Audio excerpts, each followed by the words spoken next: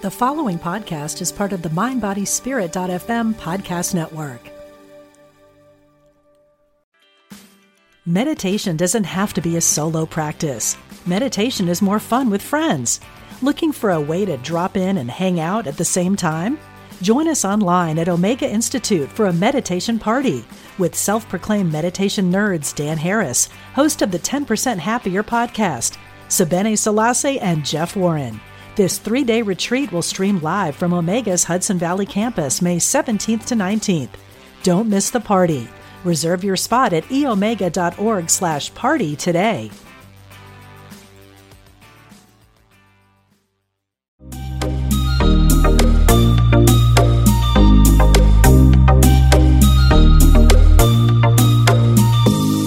This is A to Z Healing Toolbox.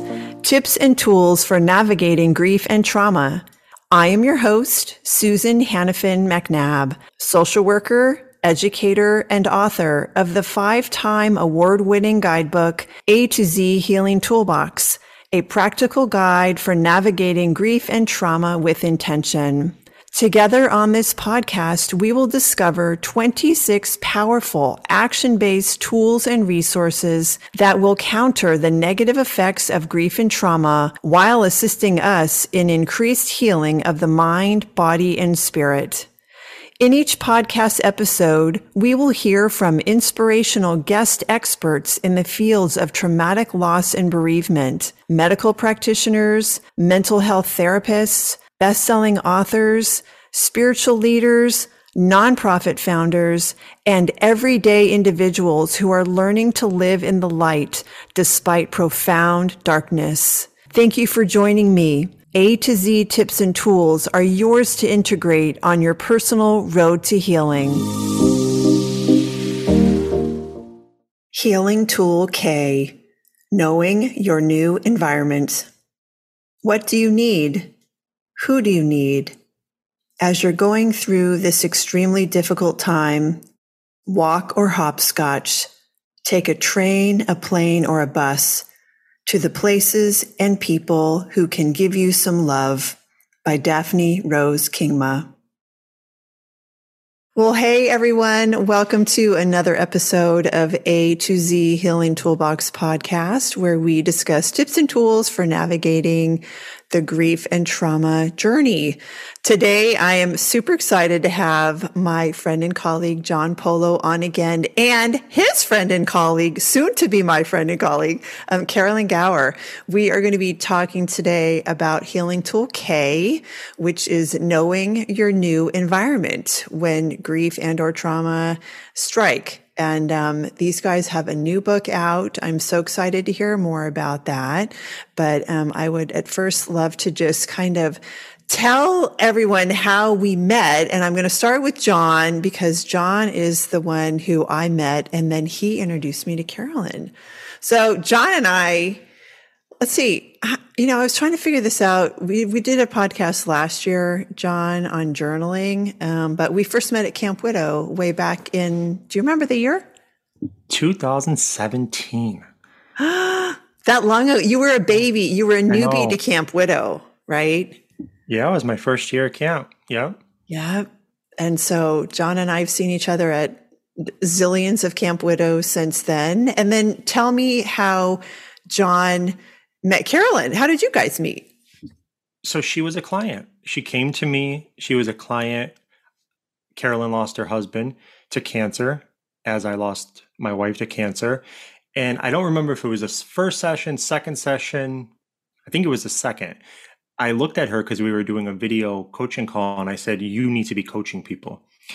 And from there, it kind of grew. She will tell you that I think she had dabbled in some life coaching before. She could tell you better facts than I can. And we kind of maintained a relationship. She was a client for a while. I helped her kind of learn the ropes of coaching when she started. And then one day I looked at her because I was recording my own podcast about dating, relationships, and self-growth. And I looked at her one day when we were talking, and I said, you need to do a podcast on grief. And she said, you need to do it with me. And I said, no, I do not. I barely have time to use the bathroom anymore. I slept on it.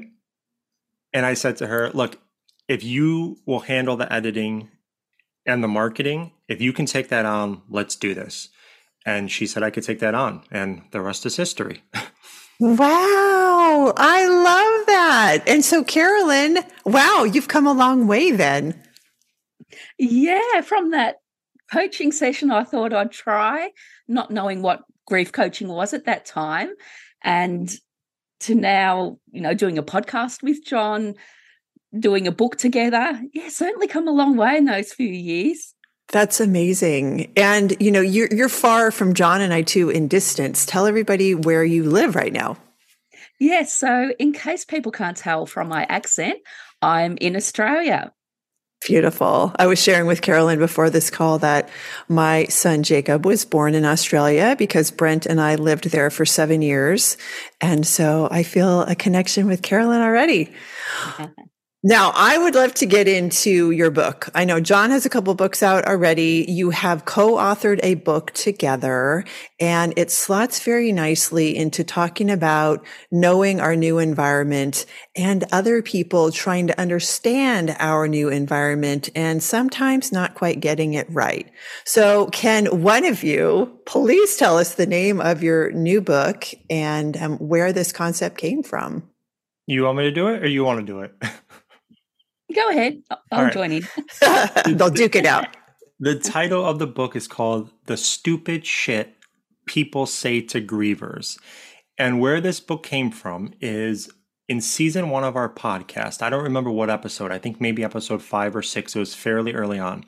Episode 3, John. Okay. There you go. So she's got the facts. I don't. That's right. So we decided to do an episode about the stupid shit people say to grievers. And we both posted on our coaching pages, hey, if you've ever had anybody say something stupid to you, mean to you, etc., tell us and we might include it in the podcast.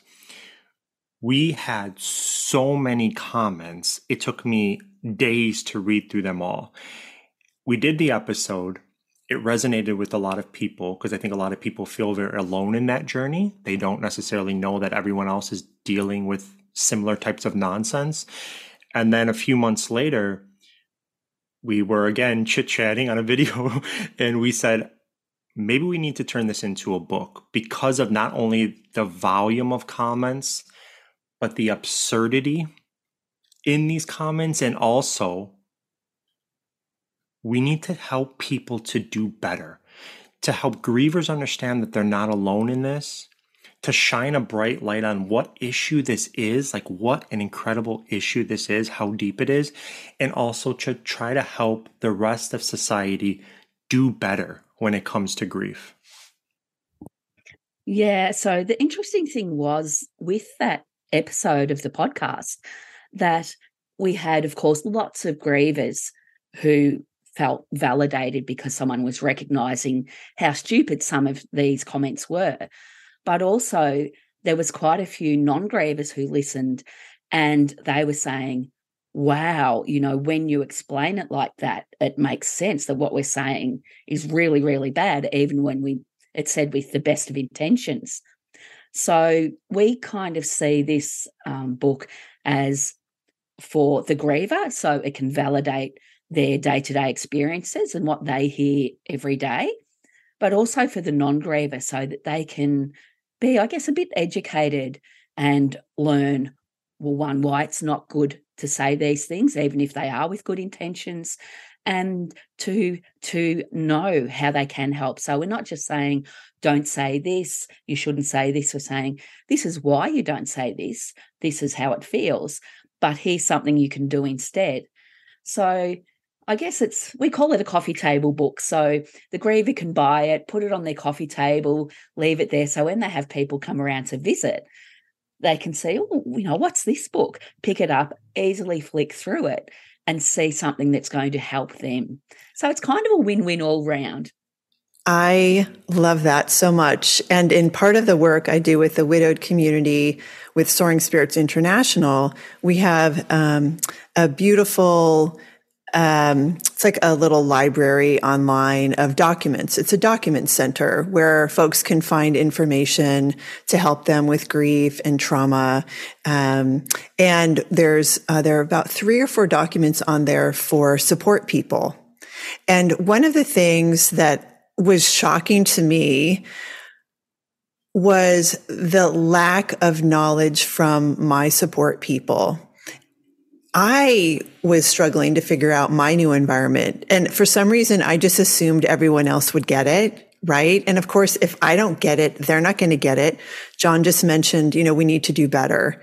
So can you speak? Maybe I'll ask you, John, and then Carolyn, you can fill in. But what is it about grief and or trauma, for that matter, that people don't get? I mean, why don't we get it? What is that about? I don't think we get anything. And I look at myself. So I was always going to funerals in my youth. Like, we had at least one funeral a year to go to. Cousins, friends, uncles, grandparents. I was always at funerals. My dad, who was my best friend and my hero, died when I was 24 years old of cancer. And it was the worst thing that ever happened to me at that point in my life. If I'm just going to look at widow loss for a second, I thought I knew what my mom was going through. And I had absolutely no idea, because every loss is so different. I don't think people understand not only the significance of the loss, and whether it's your child, your parent, your person, how it changes every aspect of your current life and your future. The trauma involved, but then also all of the secondary losses and how you walk in this world feeling all alone. And I think we go back to some of the basics. People either don't know what to say, when really it's not that hard. I'm so deeply sorry that you lost them. I don't know what else to say. And you give the person a hug, right? Like, it's not that hard. So silence is really not an excuse.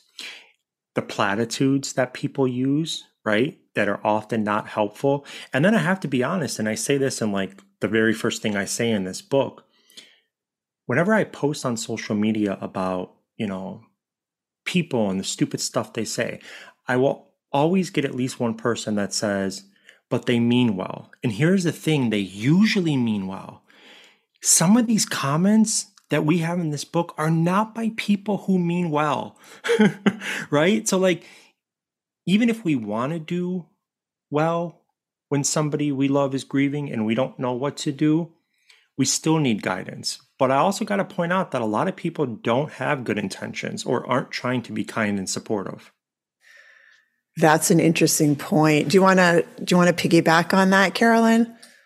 Oh, I sure do. I've got so much I could say, but I'll try and abbreviate it a little bit. So I think the big problem is, one of the big problems is society and our societal beliefs, what we've been brought to believe in this world that we live in. And grief makes people feel very uncomfortable.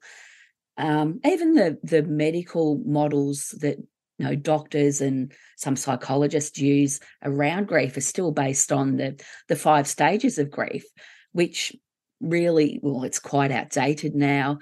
It's not really as relevant to grievers as it is to the dying people. But, that's that's all society knows, and that's what they base it on. And then there's this thing that they think that you're going to grieve for a year and get over it. And as we all know, that is not the case at all. So grief has no end date, but people can't accept that. And the other thing is that human instinct is they want to fix us. So when someone is around us and we're grieving, they don't know what to do with us. They don't know how to help us. And it's really uncomfortable for them. So they try and fix us. But when they try and fix us, they're not hearing us. They're not supporting us. They're kind of shaming us into thinking that we're grieving all wrong. And then I guess we just close up. We feel that we can't talk to them about it because they just don't get it. And we just take our grief underground. It's like we hide it from them. So instead of us being supported out in the world and with the people that are closest to us, we're hiding our grief and dealing with it alone. And as you both know, that's a really sad feeling. Yeah, I love what you've just said. And something John said in a minute ago just kind of hit me and made me remember two specific instances of people that were in my circles of life. One who completely got it with 0 words, and one who completely didn't with a montage of words. And John mentioned something about silence, right? So I have a neighbor downstairs. She's originally from South Korea, speaks English, but we still have some language difficulties sometimes, me getting my words across to her and her getting her words across to me. Food helps, right? I love all the kimchi that she brings me. There's no need for any words on that. But I came home from Brent's celebration of life, and one of the neighbors had told her what happened. And I got out of the car. She simply came over to me and just wrapped me in a huge hug. There were no words that were needed. That was it. It was so beautiful. I just remember this woman gets it. I still remember that. On the opposite end of the spectrum, I'm at the gym 6 months after Brent died. I wrote about this story in my book. I'm half naked in line for the shower at the gym, holding my shower bag. And around the corner comes this woman who just peppered me with questions. Oh my God, what are you going to do? Your child's only 5? What happened? Where did the accident happen? I mean, just a barrage of questions. So much, it hurt so much that I cried in the shower. And then on my way out of the gym that day, I canceled my membership. And so we have these two extremes in society, right? And I hadn't thought about the third, right? We have the people who do it right, the people who do it wrong. But then John's talking about a third group of people who actually don't mean well. I never thought about that. So can you speak to the people that don't mean well? What is that about? Yeah, there's 3 things I want to say really quick. So the first one is, before I address the question, you don't have to understand someone's pain to respect their pain. And we talk about this in the book. Of course they can't understand, right, what it was like when we lost our spouses. Of course. But they should be able to respect the pain. That's the first thing. The second thing is, I love that story you shared about your neighbor, because there's a piece in the book I wrote about a moment with my sister. It was one of the worst days that I had since Michelle passed. It was Memorial Day. I won't go into the whole story. All I'll say is I was just sobbing for hours and hours and hours that morning without the ability to stop. And my sister was having Memorial Day. I finally made my way there, and I get into her house and I start sobbing again. And we walk into her bedroom, and all she did was rub my back as I sobbed. And that was what I needed. I didn't need her to try to fix it, because there was no fixing it, right? As far as your question, I don't know that they mean harm, but they're just, pardon my French, they're just assholes, right? Like, they say things that you should know are going to hurt. We're adults. This is what separates us from 4-year-olds. We need to think before we speak. We need to filter ourselves, and we don't need to say hurtful things or mean things. And it's not just stupid shit in this book. Carolyn, see if you agree with me here. There are a lot of mean things that are said in this book. Now, whether they are said with the intent to be mean or not, we're adults and they're still mean, and we should know better. So let's talk about the book for a minute. And what are some of the things that have been said? I mean, those people who are listening that have had a grief experience will know. They will know exactly what's been said to them. Comparisons to pets dying, any number of things have been said. Get over it, move on, all those things, right? He's in a better place. She's in a better place. She's your angel now. I mean, on and on and on, right? All those things. What are some of the things that stood out for you, examples that people talked about, or stories of your own that made it into the book? Because really the book could be 500 pages, and I don't think it is. So what are some of these stories that made it into the book? I'll let Carolyn take Well, the first one. I just have to say real quick, it could have been 4,000 pages, Susan. Literally. Go ahead. True. Good point. yes, yeah, it could have been so much longer. I think we might have to do a second edition of it, John. So, what we think is the absolute worst comment that we've put in our book is this one. So, it's after our sweet 6-year-old was killed in a car wreck, someone told me that it was probably for the best, as he may have grown up to be a murderer or something. That Oh, is the absolute worst I think we've ever heard. Can I jump in there for a second? Because Susan's face, for those of you that are listening to the podcast, we can actually see each other right now, the three of us, and Susan's jaw dropped. So we did include the typical things you would hear, like all the things that you said, Susan, right? Because those are things that most of us heard. But the thing about this book is because we have all those comments from all those people on our social media, when we went back and we asked those people, can we use your comment in the book? There are a lot, such as the one Carolyn just read, which are absolutely jaw-dropping. My personal favorite, and when I say favorite, it's with disdain, right? of course. Is I don't have the exact quote in front of me because obviously I don't have the book in front of me, because why would I have the book in front of me if I'm doing a podcast, right? Sorry, long day. Is somebody told a new widow, don't worry, your husband's fine in heaven. He probably has a new girlfriend by now. Like how, like I don't understand how that even leaves a human's mouth. It makes no sense. I have no words. Right? Like how? Wow. And then Wow. we had a few people say things along the line of people had told them, my husband is so annoying. Sometimes I wish he would die. That's beautiful. Lovely. All right. So here's what I speak a lot about at workshops all over the nation. It's navigating social change. So here's a bereaved parent, a widowed person, someone whose parent has died, whose best friend has died. Social relationships change, right? Our friendships change, our family relationships change. New people come in, total strangers like you both, right? To my life. Wow, these people are amazing. But things change. And part of what was so challenging for me, and I've heard from hundreds and hundreds of other people as well, is learning how to navigate these social situations where people are saying stupid things, where people don't understand, where we feel like an alien on Mars, where once we felt like a human on Earth.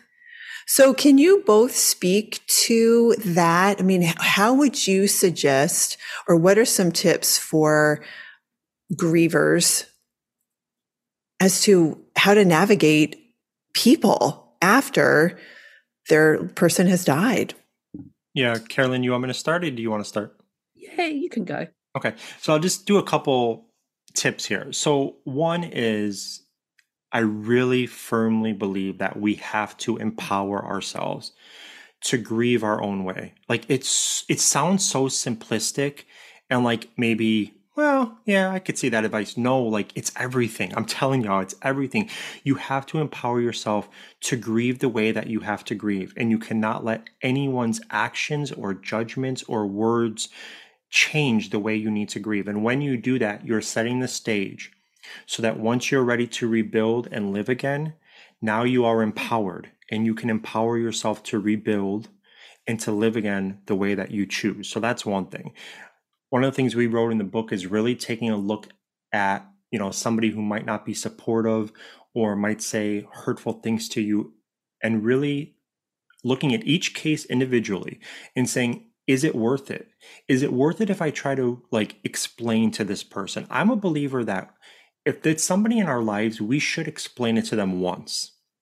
But we don't need to keep doing it. Give them one opportunity to understand where you're coming from and step up to the plate. If they continue, you don't need to keep going there. So is this person worth it? Or do I want to just walk away?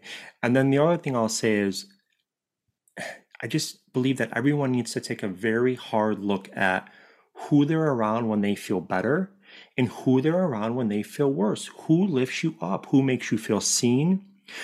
who makes you feel like it's okay to be in pain, who makes you laugh, who makes you feel hopeful, who makes you feel like it's okay to be happy and smile, and who makes you feel the opposite.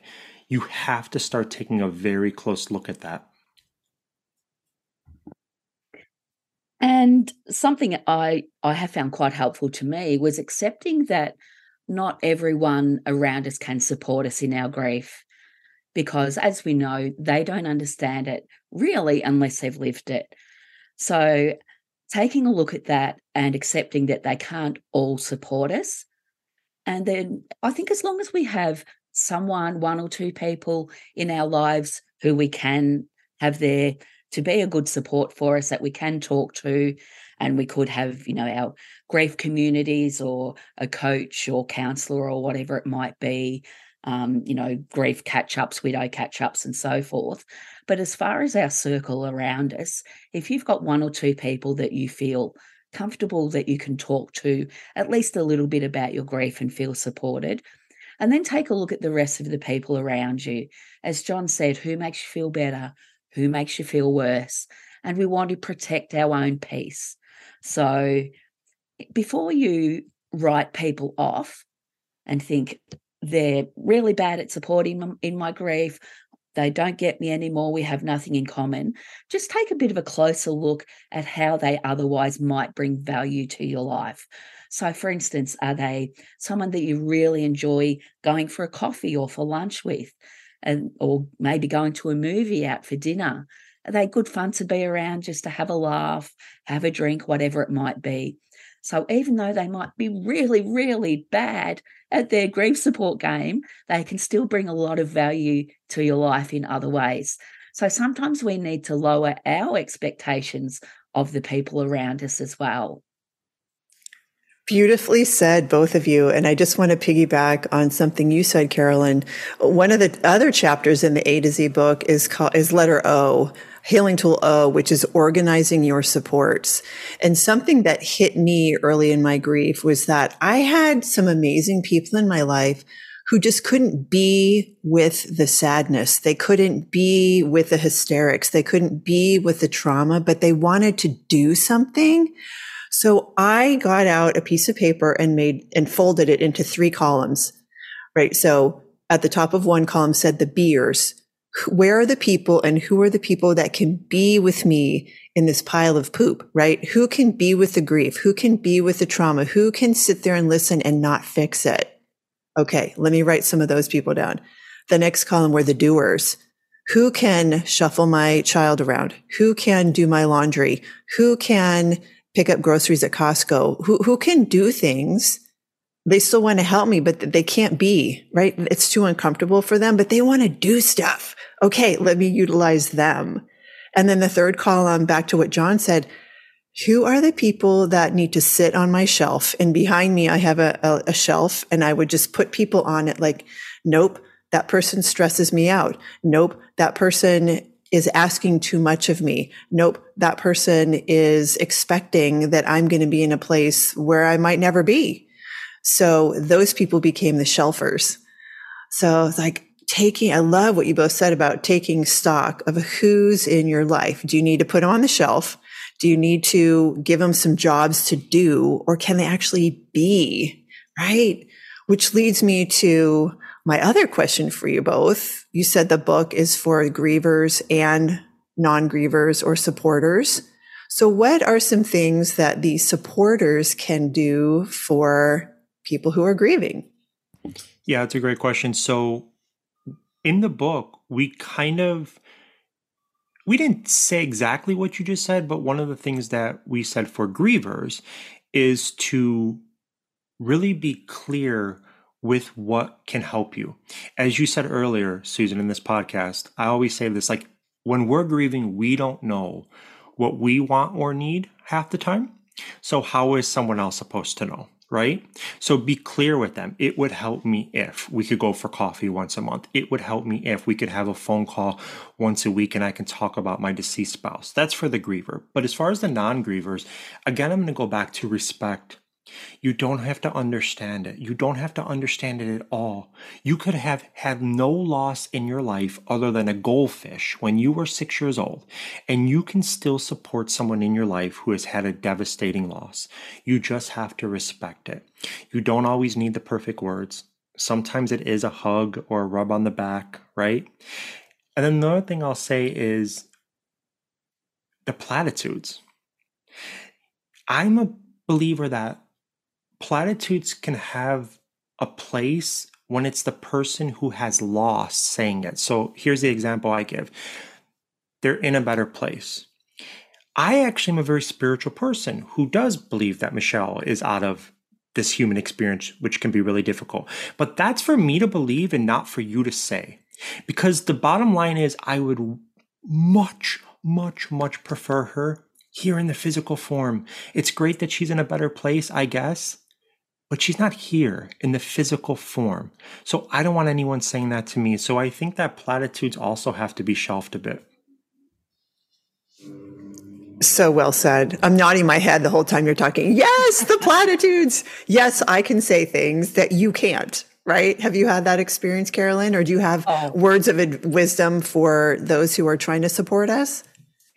Yes, and I think it's important for us as grievers to allow people to help, because as you've both said, we don't know what we want, but there are ways that we can still allow people to help us. So I know as a griever, if someone asked you what you need right now, you just don't know.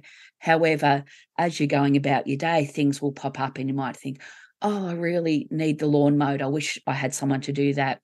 So my suggestion is to make a list yourself. So as things come into your head that you know need to be done, write that down on a list, leave it handy with you. And then if someone comes around or someone calls you and says, what can I do to help? Give them the list and say, these are the things that would really be helpful to me right now, but I'll let you choose what's most suitable for you.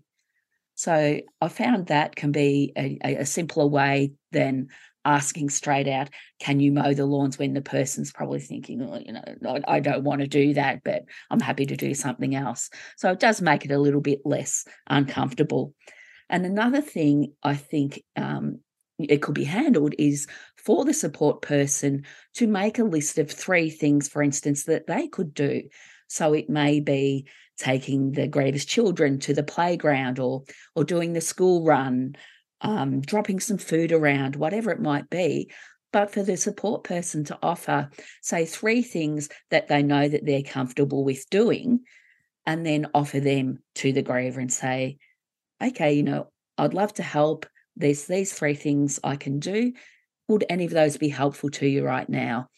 And once again, that takes the pressure off both sides. Can I add in one more thing, which I kind of mentioned earlier, but I need to elaborate on it because it's so huge. So many grievers feel as though they can't speak not only about their pain, but about their person. They are just dying to speak about their person, to say their name and share a funny memory. And you know what? Maybe a not so funny memory, maybe a memory, rooted in pain. Allow them that space. Allow them, ask them questions. One of the things I do now is, I always have people email me and they'll tell me about their loss. People I don't know, they're not clients, they're just telling me about their loss. And I would send them, some condolences and some kind words, and it felt so empty. And one of the things I just started doing in the last 6 months is when somebody does that now, I will say, if you ever want to share a story with me about, your son Joey, about your wife Cindy, I would love to read it. Send it my way. I'm opening the space for them. So I think that's another thing that society can do for grieving people. That's a beautiful comment. It reminds me, so on Valentine's Days now, it's not usually a day that widowed people love. And what I've done now on my virtual calls with 20 to 30 widowed people is I say, okay, this is called share your Valentine. So everybody bring photos, bring surfboards, bring your people here, and let's go around and share stories and share their hobbies and just share and just talk about our people. So we split into breakout rooms and off we go, and people don't want to leave. They don't want to leave that session or that breakout room because it's so powerful. Oh my gosh. Not only am I being invited to talk about my person, but I get to hear about all these other people as well. So powerful. Yep, I agree 100%. Yeah, and it's such a beautiful thing being allowed that space to talk about your person and to get to know other people's person who died too. Yes, it is. Now, we are going to have to sign off shortly, but before we go, I'm wondering if both of you can share where people can find you, where they can find your book. You also do a podcast together. So where are you out in the world? Okay, I'll start since that seems to be the routine. I'm not trying to go first every time. So my website is johnpolocoaching.com. Our podcast is called My Person Died Too, and the book is on Amazon, wherever you are globally, and it is called The Stupid Shit People Say to Grievers. We are having a little bit of an Amazon issue where sometimes it's not popping up for people in other countries. So if you have any issue locating the book, email me and I will send you a direct link for the book. And my website is carolyngowercoaching.com. And also you'll find me on social media under Carolyn Gower Coaching. Fantastic. Now, I know Carolyn's in Australia and John, you're in the US, but can people go back and forth? Like, can people in the US find you, Carolyn, and have sessions with you? And John, can people from other countries have sessions with you? Oh, yeah. I have clients from around the globe, all over. Yep, absolutely. Yes, and the same, absolutely, everywhere in the world. Fantastic. Well, thank you both so much for being on the A to Z Healing Toolbox podcast. I know we'll chat again, and I can't wait to get my hands on a copy of that book. Thank you so Thanks much. Thanks so much, Susan. Bye. Bye. A to Z Healing Toolbox offers professional trainings, live and virtual workshops, podcast interviews, healing guidebooks, speaking engagements at conferences nationwide, small group virtual support, and solo sessions individually tailored to meet your unique needs.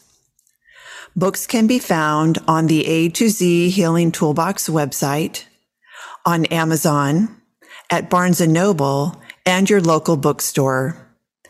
If you would like to connect with Susan and join a small group for virtual support or schedule a solo session, please contact Susan at a2zhealingtoolbox.com.